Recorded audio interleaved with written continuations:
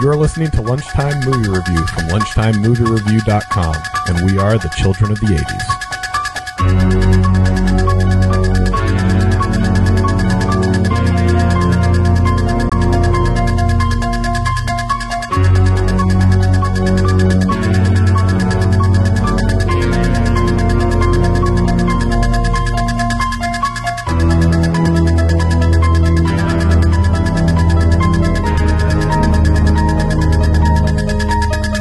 Man, that music creeps me out.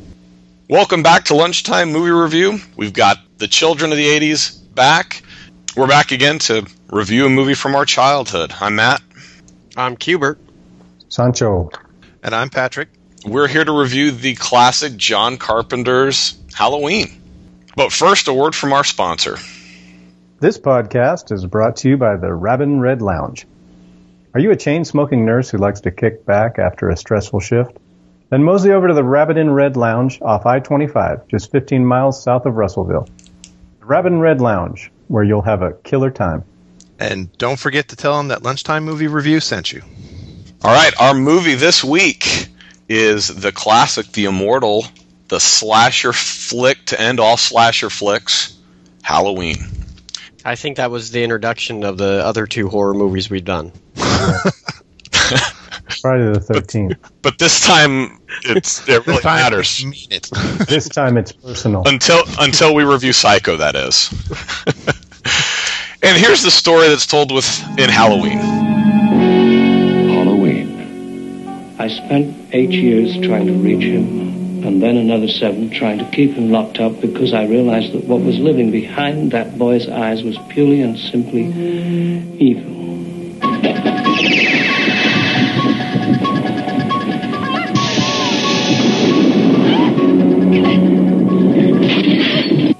I think he'll come back.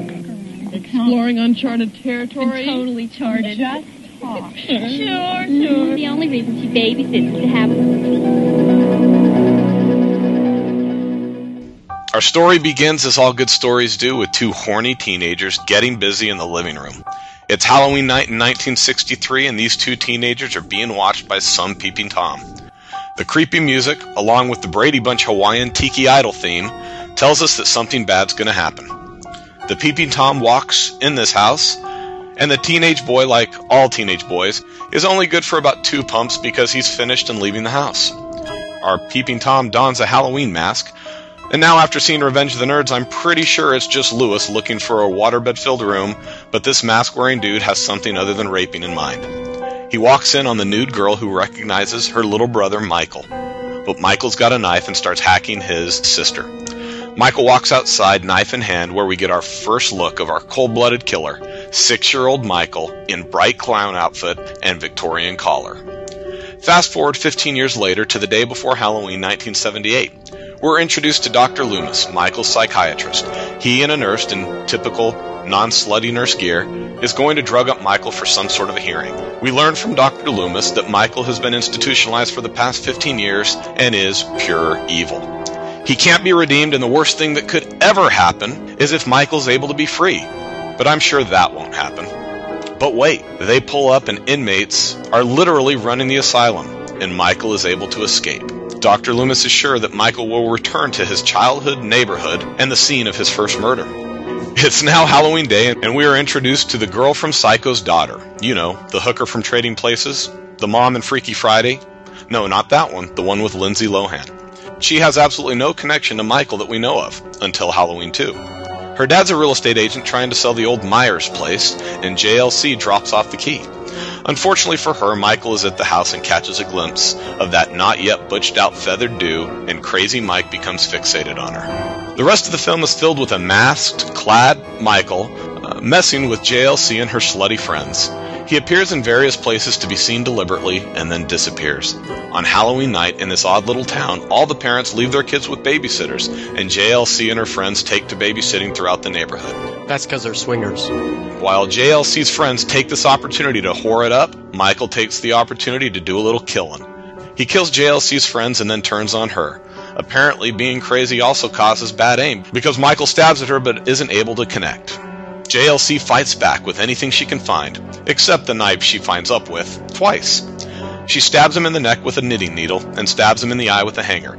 Finally, she gets the knife back and is able to kill Michael by stabbing him in the chest. It's finally over, Michael's dead on the ground, and JLC is finally safe. The end. But wait, this resilient killer pops up for one last fight. But this time, Dr. Loomis, who has been on Michael's track all night, finally catches up with him. But unfortunately for Michael, Dr. Loomis is packing heat. He empties his gun into Michael, causing him to fall out of the window to his death. Finally, Michael is dead. Until, that is, we look out the window and see that Michael is gone. The music continues, as does Michael's reign of terror, which results in 6 sequels. Part 3 and the Rob Zombie crap fest don't count. That is Halloween. All right, so 1978, Halloween comes out. Patrick, what was in the theater at the time? What's going on?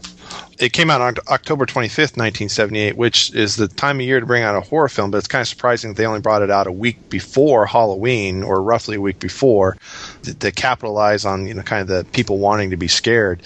Other films that are out around the same time were Cheech and Chong's Up in Smoke, The Wiz, Days of Heaven. The Wiz is very scary. Yeah, that was frightening. That was very, very frightening. And Midnight Express, which is scary in its own right. For drug dealers. Right, and people going to prison. Well, how big was this film? How successful was it? Well, it was the 8th highest grossing film in 1978. It made about $47 million, and then it went on to make $60 million worldwide. That's about equivalent to about $203 million today. So for a horror film, it was a huge success. It was the 3rd highest grossing of the series. The only 2 that were higher grossing were the remake by Rob Zombie and the H2O film in the late 90s, where Jamie Lee Curtis came back finally. What's your guys' memory of this film as a kid? Do you have any strong reaction to it in remembering it as kids?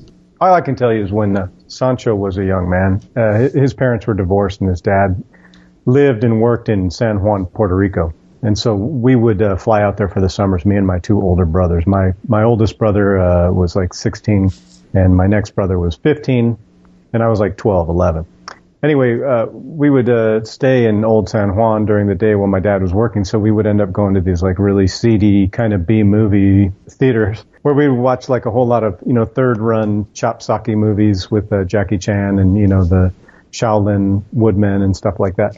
Anyway, my brothers took me to go see Halloween, and my middle brother placed me next to this huge, I can only assume like a Haitian refugee, or I don't know where she was from, but she was speaking like patois or pidgin, or something.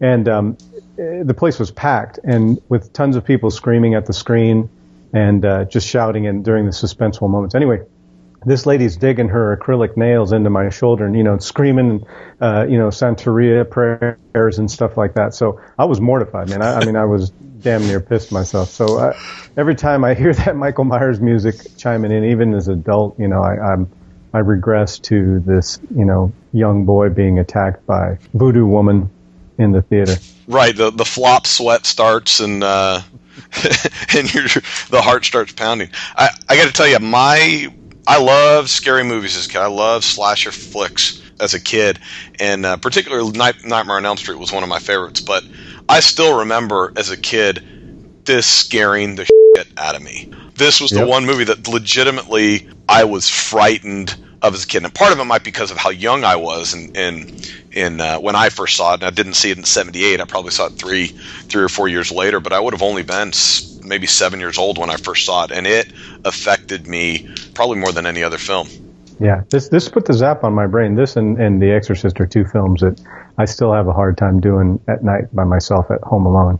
It's one of those things where you flip by if it's on cable, but you got to go back to it, and then you pull it. You got one hand over your eye and all that. But this is a long-lasting film just because it's such a good movie.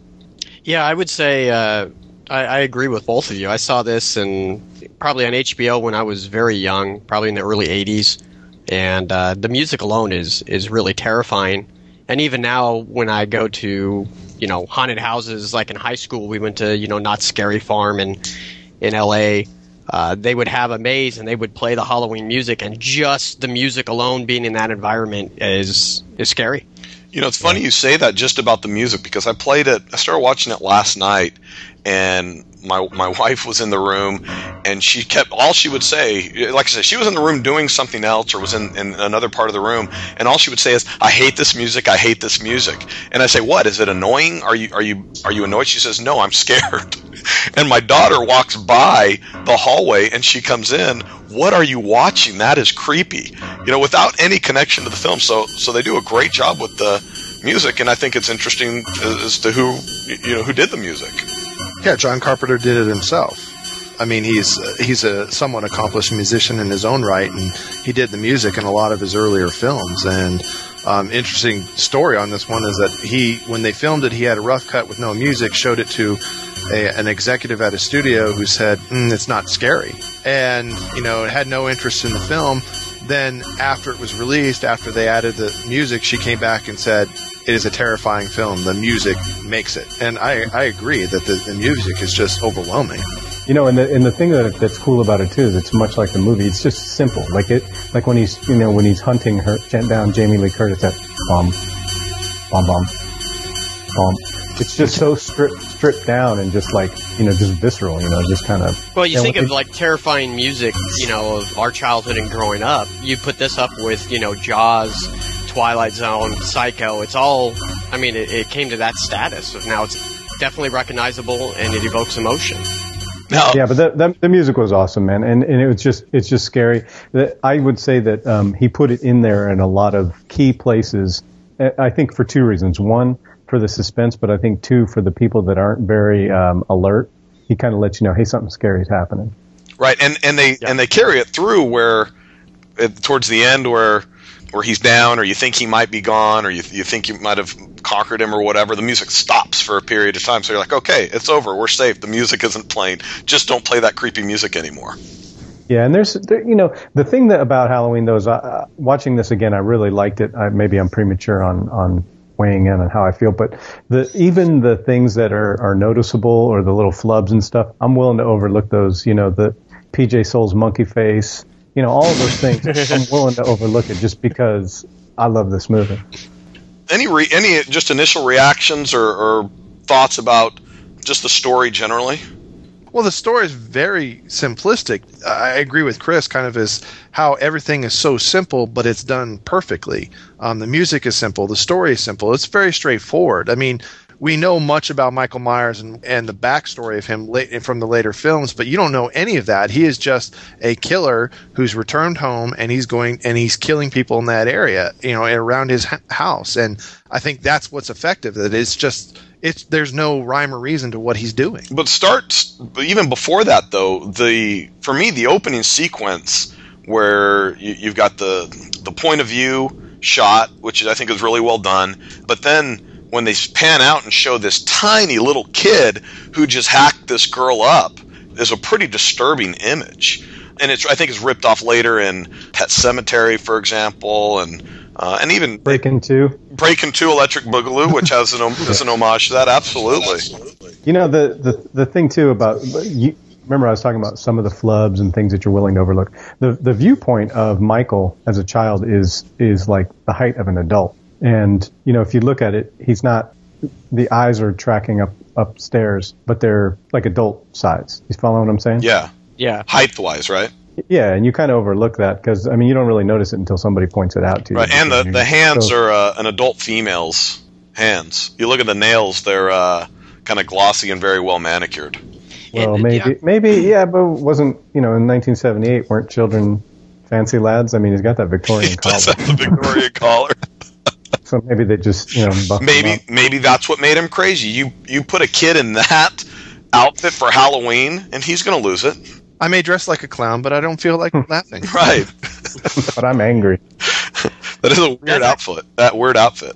That actual opening sequence, up until the reveal of it being the kid, I don't like how they did that. Which part? When they finally take off his mask, and they're like, "Michael, what did you do?" Just kind of everyone standing around. It just seems so artificial at that point, and that scene just bothers me. The rest of the film is great, and I love it, but that scene just bothers me, and I don't like it. The entire opening sequence? No, not the entire opening sequence. I don't mind because the peeping Tom stuff's pretty good. Oh no, all good. It's just when they pull off his mask and the kid's standing there with the knife and his parents are surrounding him. It just looked too artificial. Composure-wise, I think it's really well done. But yeah, I remember as a kid going, "Man, that's fake." Just coming off, panning back, he's standing there with the knife. Yeah, out. No very, one's really very demonstrative. They're just staring. They're not reacting. How about you see a bloody knife in your kid's hand, you yank that out of his hand? Right. Well, and back to the outfit. When did Clown stop with the big balls down the side? You just don't see that enough anymore. I think they should bring that back. I'm not sure if he's a clown or a harlequin, which is like a whole different argument altogether. But before your shot, Jason, that you don't like, that first shot that they do going into the house is a very, very long shot and evidently very complex to do because they brought it in close to the window, then they back out a bit, they go to the handy cam and go around the side. And then I like when they point up to the window and the light goes off and they give you the Brady Bunch music, and then they pan around to the side. So yeah, it does kind of fall short what Jason's saying. But then as far as motivation, and they set up, okay, this guy's crazy, and you have the doctor character who announces for the rest of, basically to set the stage that he calls him the devil and pure evil, and so there's no question this guy is not redeemable. There's nothing to be salvaged here. He's just an evil guy. I love Dr. Loomis in this film. I think he is by far my favorite character. I met him 15 years ago. I was told there was nothing left. No reason, no conscience, no understanding, and even the most rudimentary sense of life or death, of good or evil, right or wrong. I met this 6-year-old child with this blank, pale, emotionless face and the blackest eyes, the devil's eyes.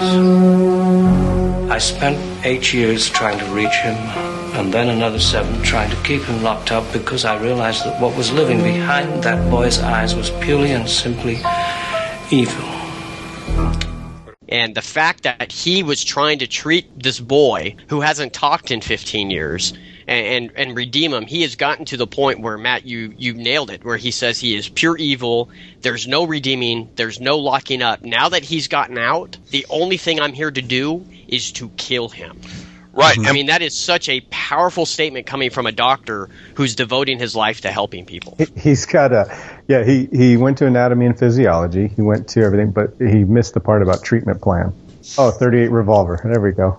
Sancho, you were talking how you don't really see this as a really classic slasher film, but more of a... It's a suspense film. I mean, the way they set up all the shots, how they introduce the character, how they take him out. He has this kind of human/supernatural vibe to him where they don't have to spoon feed it to you. Unfortunately, all the movies that follow it, Friday the 13th, Freddy, all these other kind of rip-off movies, they have to spoon feed you. Be scared now. Don't be scared now. Where Carpenter just leaves it out there and it makes it so suspenseful that, you're left to your own to wonder where the hell this guy's going to pop out of. Right. That scene where Jamie Lee Curtis and her friends are walking home and they show that long shot of the road. You're wondering where it's coming from. And then they show him pop out way down there.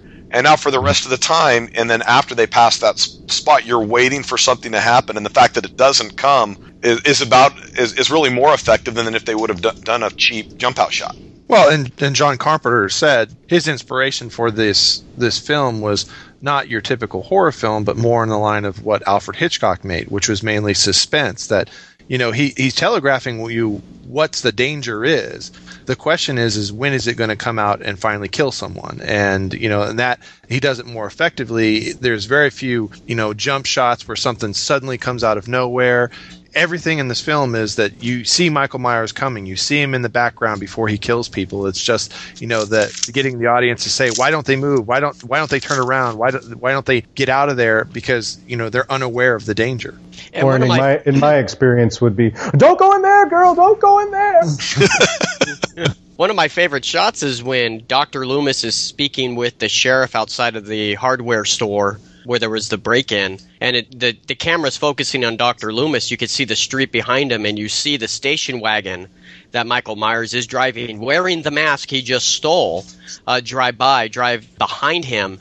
But what I love about it is the camera doesn't focus on it and spoon feed you that. I notice it's the station wagon immediately from the front behind him, and it's just such a great shot to let the audience kind of participate in seeing the danger and not really focusing on it. Yeah, and he does that a number of times, but he also plays with the viewer because he gets you locked into dialogue. When Laurie and Annie are walking down the street and she sees Michael Myers down the street and then looks up again behind the brush and he goes back into the bushes, and then she tells her friend, and her friend, does that trick on her. And as they walk forward, I think Jason pointed out to me that there's 2 crew members popping up on the porch of the house they had just walked by. And I never saw it before that. And then, I'm watching it with my kid, and he hadn't seen that either. And when you go back and look at it, it's so obvious, but John Carpenter has you so drawn into the dialogue of these characters that you're not looking for Michael at that time. You're listening intently to what they're saying. Even the way they did lighting and stuff, one of the best scenes in the entire film is towards the end where Jamie Lee Curtis she's in the house and Michael Myers is in the doorway behind her, and they slowly light up his mask. Their intent to kind of convey to the audience, this is your eyes getting used to the dark, and he's standing there right next to her the whole time, and right before she walks away, and then he comes out and stabs at her for the first time. That's the epitome of suspense there. The danger's there. It's not going to jump out and surprise you. It's just this slow reveal of what is there right behind her. Now, I think Jamie Lee Curtis is good. She's pretty good. But the other kids, the other friends, their acting's terrible, and that they stand out as being very bad actors and actresses. Don't you blaspheme me on some monkey face. You're going to tangle. The P.J. Stoll's character, when she read the script, she told John Carpenter, this is the dialogue you wrote is not how the kids talk. And he says, well, talk how the kids talk. And that's why she keeps saying totally throughout this entire film. And it's just, it becomes ridiculous. I want to bring up the point that Patrick was mentioning, that other movies are real deliberate and laid out, but this one left a lot to the viewer. It's not insulting. And Halloween does not insult the viewer by telling you how you should feel or when you should be scared. Because Donald Pleasance, he's such a good actor that here he is, he's a therapeutic guy who tried to get through to this kid for 8 years. And then, he knows now that he's just evil incarnate. And so he knows that he's got to extinguish this threat. And so you visibly can see that dude is scared. And because he's so believable, you become scared because you know the potential that this guy's got. Right. Well, yeah, I like you pointed out the end scene where he's shooting him. You talk about the good acting or the effective acting is one of the things you pointed out that most people would probably miss. That highlights how scared this guy is of Michael. And I think that's highlighted in the film with people who react to Dr. Loomis. When you look at the sheriffs who are interacting with him, it's not that they full-on believe him, but they're not totally dismissive of him either. Right. He tells the sheriff's like, what do you want me to do? He's so convinced. He says, if you go lights and sirens, cop on every corner, he's going to hide and he's going to know. And then he says, have them keep their mouths shut and their eyes open. Sancho, talk about that scene at the end with Dr. Loomis. Yeah, so we were looking at this movie the other night, and the idea that Loomis is completely terrified by this guy, that he's a professional therapist who knows that he's got to do what he's got to do. So he's packing heat, he shows up in town, and he's ready to smoke Michael Myers. In the end, he is when he engages him, they have that volley of bullets. He shoots him, and he turns around the corner, and there is Michael Myers, which I think is a pretty scary scene, grunting. And then he unloads on him, and he dumps 6 bullets into the chest of Michael Myers. And even after Michael Myers flies off the balcony, Dr. Loomis is still cycling the pistol, click, click, click, click, because he's totally engaged in tunnel vision. He's like in extinguished threat mode. Generally in this genre of movie, later in the movies to follow, they don't do anything. They cower and they panic and they, the lip quivers and then they get smoked. where Jamie Lee Curtis is terrified. You know, she does a good job of acting. She stabs the guy with a knitting needle. And that's a monster knitting needle, man. Big ass needle. They don't make them like that. That's a 1978. Right. Slinghoffer. They don't have those any longer. So anyway, she's not just this victim, but she acts out. And then Donald Pleasance unloads a gun on this dude because he knows the potential of what this guy's capable of. And it's interesting there. They do kind of do this shift from, this is just a crazy dude, but he's human. He's not supernatural. But then they kind of make him supernatural by virtue of all the different, you can't kill this guy even after a stab in the eye, a stab to the neck, 6 bullets, a knife stab to the chest. This guy's still up and running. Because he, is completely detached from reality. And he has no concept of the pain that we have. He has no idea of, what is normal and what's acceptable. He's just a killing machine. Right. And Friday the 13th takes that to another level and says, well, if the crazy people can be like that, so can the artards. Yeah, and I don't buy it. Friday the 13th, wasn't the mom the killer? In the first one, yeah. Come on. Like, she's going to get under Kevin Bacon's cot and drive an arrow through his neck? Well, this film does crazy right, whereas Friday the 13th does crazy ridiculously. That's because the mystery of the character. In Friday the 13th, they took it too far to try to give motivation to the killer. I think it's better and scarier the way they do in this one. You don't know why Michael Myers wants to kill. He just is a killing machine. He's just going to kill. I mean, the later films kind of ruin it by trying to give motivation behind what he does, that he's going after his sister. Well, and for a more in-depth review of Friday the 13th, see prior podcast. So, do we want to talk about the virginity test and the commentary on virginity in this film? I don't think John Carpenter was making any kind of social message to promiscuous teens. I think what it was is he needed some dialogue to pick on. Our heroine in this story is just a normal girl. And they pick on her a lot because she's not a hoe or whatever. But it's almost over the top where they're almost bullying her. Yeah, she's got some really great friends that always are giving her crap about what she's not doing and how she's studying, and I can't understand why she hangs out with the other two girls. Right, because she doesn't really fit in with that group, right? This is not a person like, oh yeah, we all have the same interests. No, you're whoring it up, and she's over there studying and wants to be the good girl who's babysitting and never goes out and can't find a date. You got to have her around because when you run out of money, you know that she'll pay for you. That's true. Exactly. But that's not just a dismissed thing, right? This idea that the virgin survives and the whores and those who are sexually promiscuous die. It's interesting because the film was accused of being a film for the conservative agenda when it was originally released in 1978. Well, that does make sense because John Carpenter is a member of the Tea Party, isn't he, Jason? Yeah, he's about as left as you can get. Yeah, it's an outrageous statement. Yeah, but in the film, everybody who has sex or is sexually active is killed by the killer, and Jamie Lee Curtis, who arguably is very, repressed, is the only person who essentially survives Michael Myers. And, obviously John Carpenter has dismissed that, saying that, that's not what it was about. It was just a scary movie, that the film is more about a revenge of the repressed, and Jamie Lee Curtis is repressed just as Michael Myers is repressed. And in no way, shape, or form is it Christian right morality employ. Well, and I also read that John Carpenter said really the reason they added the boyfriends and the sex part of it was more than anything to distract them, whereas she was alone and she was alert, where she would be aware and be able to get away, and rather than what you said is that it was a punishing the promiscuous. But that idea, that concept, as you said, has entered into convention and Hollywood convention and horror movies as well as just pop culture generally. Yeah, you see it throughout the rest of the slasher films of the 80s, where you can typically identify who's going to survive the film because they're the ones not having sex in it. And it's actually made fun of by the time you get to the Scream films in the 1990s. You know what? I think that it creates opportunity for Michael Myers. They show more than one time he is watching people in coitus interruptus, and he is confused. And he's looking at it much like he looked at the guy that he stabbed up on the wall. He's just a voyeur, and he doesn't understand it. So it's two things. Number one, because he is a child in his mind, yet he's a killing machine. He also doesn't understand sexuality, and it leaves people vulnerable because they're in a vulnerable position, and they had to get him there some way. You know what I mean? Because if you look at all the other slasher movies, it's always the same thing. There's a noise outside. They go, "Who's out there?" And they walk out there, and then they get killed. So this gave opportunity, I think, more so than any moral question. Yeah, I agree. And they give you 2 victims instead of 1 by having the boyfriend-girlfriend character there. But what about the kill scenes? What was your guys' take on those?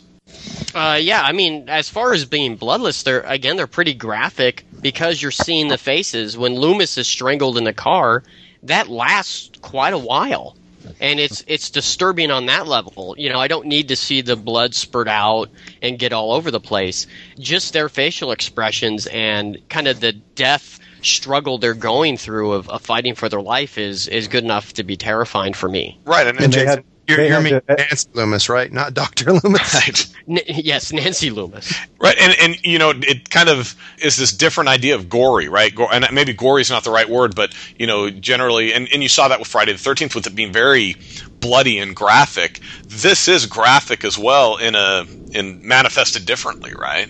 Well, this is it's kind of like horror movies now have the CSI effect. People watch them now and they go, that's not realistic. It wouldn't really look like that. And, you know, when people do get stabbed, when they get cut, oftentimes they don't bleed. They don't spurt like they make them do in most of these movies nowadays. And, you know, the blood so your victims don't spurt blood usually? I said most. Not all. Don't lock me into a story. Yeah, the other striking killing scene is Monkey Face's boyfriend down when he pins him up against the wall with the knife. I see what they're going for. I wish they wouldn't have done it that way because that made me go, oh, right, you know, that the knife is really going to hold him. But I do really appreciate the Shape's reaction of what he did, how he kind of tilts his head of kind of, yeah, I guess that did work. Didn't see that happening, yeah.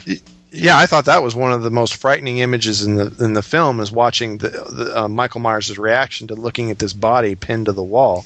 You know, is it just that he's almost admiring his work? It's just kind of like, wow, that looks really good. Yeah, like a piece of art. And it goes to the crazy. Yeah, and he is freakishly strong, and that's what's so cool. He's fighting a supposedly 17-year-old guy, more realistically 28-year-old guy. But he reaches up with one hand, he pins this dude to the wall, and then he jams that knife all the way through to stick him to the wall.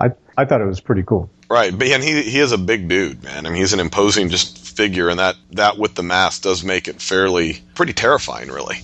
Now, you talk about the classic body reveal, right, which has become also a convention, a Hollywood convention.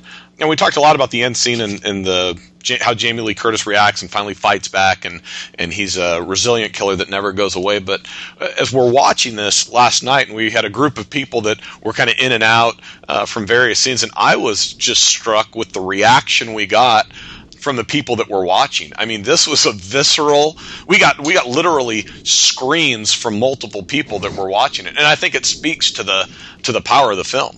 Yeah, you talking about the in-studio party we had? Yeah, we kind of did have a little in-studio viewing, didn't we? Yeah, there was. I think there was like 125 people when I watched. Yeah, that was pretty amazing. Yeah, the reactions were pretty interesting, though, right? Well, yeah, people are terrified. The music itself pulls people in, and then they're like, "I got to get the hell out of here." And then at least 2 or 3 people literally screamed and jumped on a number of scenes, and I even did at the body reveal where the guy comes flopping down. It shocked me. I wasn't ready for it, and I didn't remember it from the last time I'd watched it. You know, the new horror movies are just so blatant, and it's like they cut people's heads off just to let you see that. Michael Myers set up this kind of like booby trap with dead people. God knows why. But it was just really effective, and it all was, you know, kind of seamless when she goes in there, and then it's on, and then that just represents the beginning chase of the rest of the movie. Yeah, that's what I think they could gain from looking at some of these old films and some of the even newer films that done well in the theaters. We talked about Halloween being an independent film. Another one that did well, that was another independent film, and at least in my mind, is the Blair Witch Project, because they built on the suspense, the building up to the finales, and both do it very well. I love how Halloween does it, and it seems like not a lot of movies that come out of Hollywood these days can do the suspense. They just go right for the gore. And the interesting thing is that when you do suspense right, it can be done over and over. If you look at Blair Witch and you also look at the Paranormal Activity, those two films, it's almost like carbon copy, but they've built the suspense. And again, you're forced to look at the entire frame of the film, and you're waiting for something to come out. Right. And just over and over, you're drawn into the suspense. Yeah, it's funny you bring up Paranormal Activity, as I have noticed that I haven't seen the film, but just in the advertisements, I see myself looking everywhere in the screen, and that is pretty creepy. Just in the trailers that they're showing for it. So yeah, that definitely is very Halloween-y, I guess. Well, what about like the production value? What did this thing cost to make? How much did it cost to make this movie? $325,000. So they made it very cheap, and most of that was spent on the camera equipment and the development of the film. That John Carpenter wanted to make sure that even though they were doing it on the cheap, it looked like it was expensive. And like I had heard that he only got paid. He said, "Pay me $10,000, and then I'll get 10% of the take."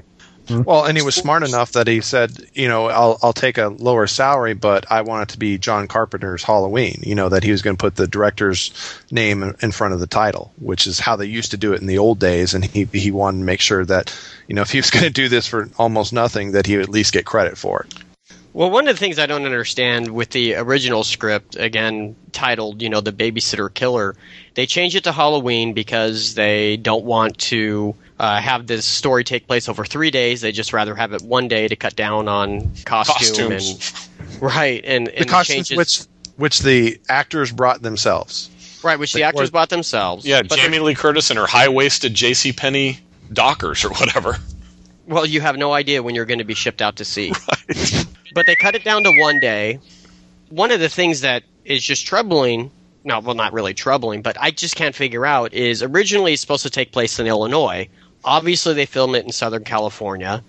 And, there's that story that they have one bag of leaves that they keep reusing in all the shots because the leaves don't die and fall off the trees in Southern California the way they do in the rest of the country. But if you're already changing the script, why not just make it Southern California? I mean, I grew up in Southern California. To me, it looked like Halloween in Southern California. It's believable to me. Why did they do that? I think possibly because Southern California is somewhat unique in that they don't really have a change of seasons, but in most of the places throughout the United States, there is a distinctive fall, winter. Right, but Sancho, you even talk about the pumpkins in this movie. Yeah, I'd read that they since it wasn't pumpkin season, and obviously they were in Pasadena or whatever, they had actually relied on using misshapen gourds and squash. And either that or the pumpkin is just entirely fake. And if you look at the pumpkin that's on the terrace in the first scene when Michael goes to kill his sister, it looks very kind of fabricated. All right, let's break this down.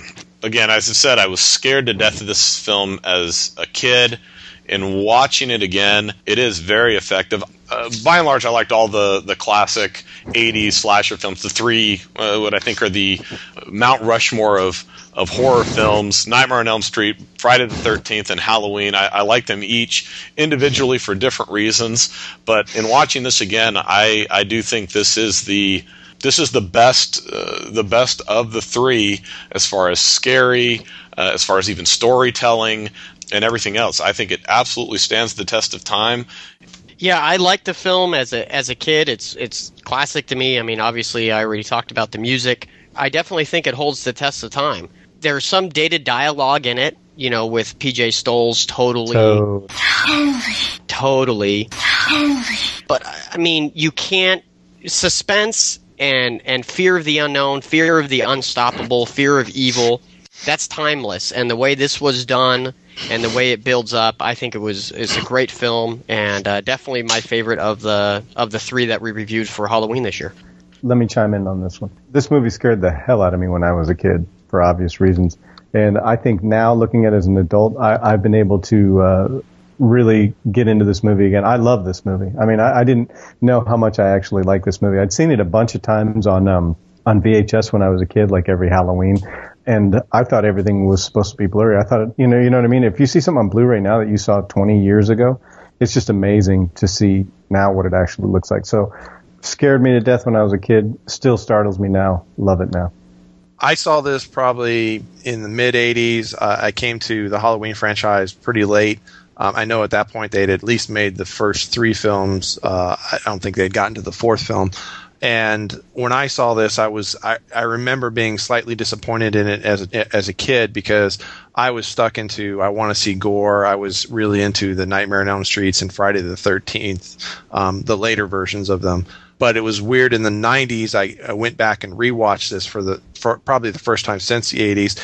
And I really started to like this one far better than that because of what we talked about, the suspense, the kind of the build-up. Even though there isn't a lot of gore to it, there isn't a lot of jumping scenes, I really, really enjoyed it. It was a film that I could rewatch over and over again and get kind of a thrill out of it, where the other ones with the gore, once I've seen it, it loses its effect.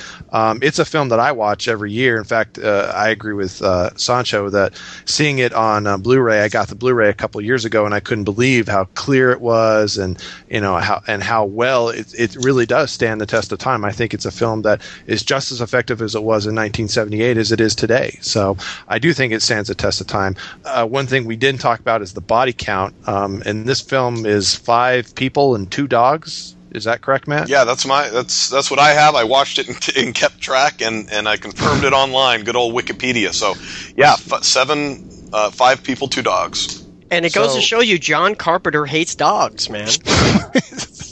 He does. Between this and The Thing, he must have killed like 10 of them.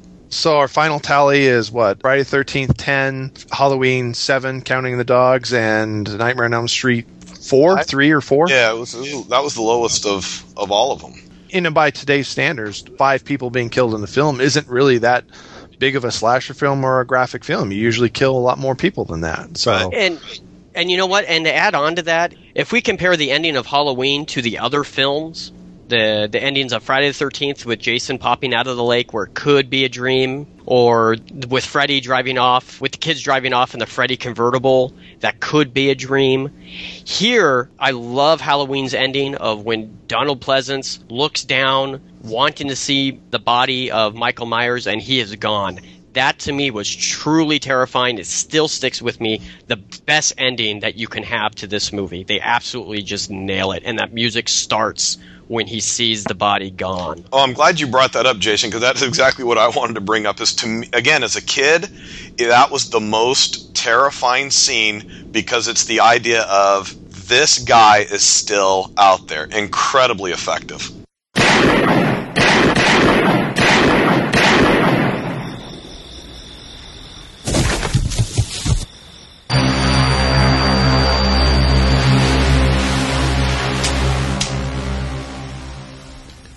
Was the boogeyman?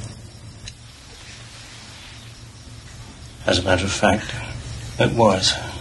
Well, this is the last of our, at least Halloween films. This will do more horror and aren't going to be bound to necessarily just the fall to do horror films, but these are the, for me anyway, the 3 quintessential slasher films from the 80s. Check out our Facebook page, Lunchtime Movie Review. There's a lot of really good clips and scenes and extras that you don't see on the website. Check out the website for blogs and polls and other content, and send us a comment and keep listening.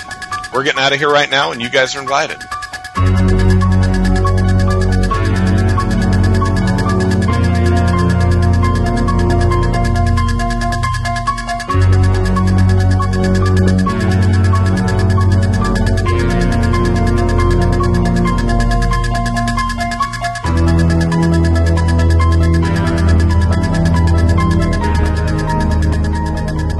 This podcast is not endorsed by Falcon International Productions and is intended for entertainment and information purposes only. Halloween, all names and sounds of Halloween characters, and any other Halloween-related items are registered trademarks and or copyrights of Falcon International Productions or their respective trademark and or copyright holders. All original content of this podcast is the intellectual property of Lunchtime Movie Review, Movie House Memories, and Fuzzy Bunny Slippers Entertainment, LLC, unless otherwise noted.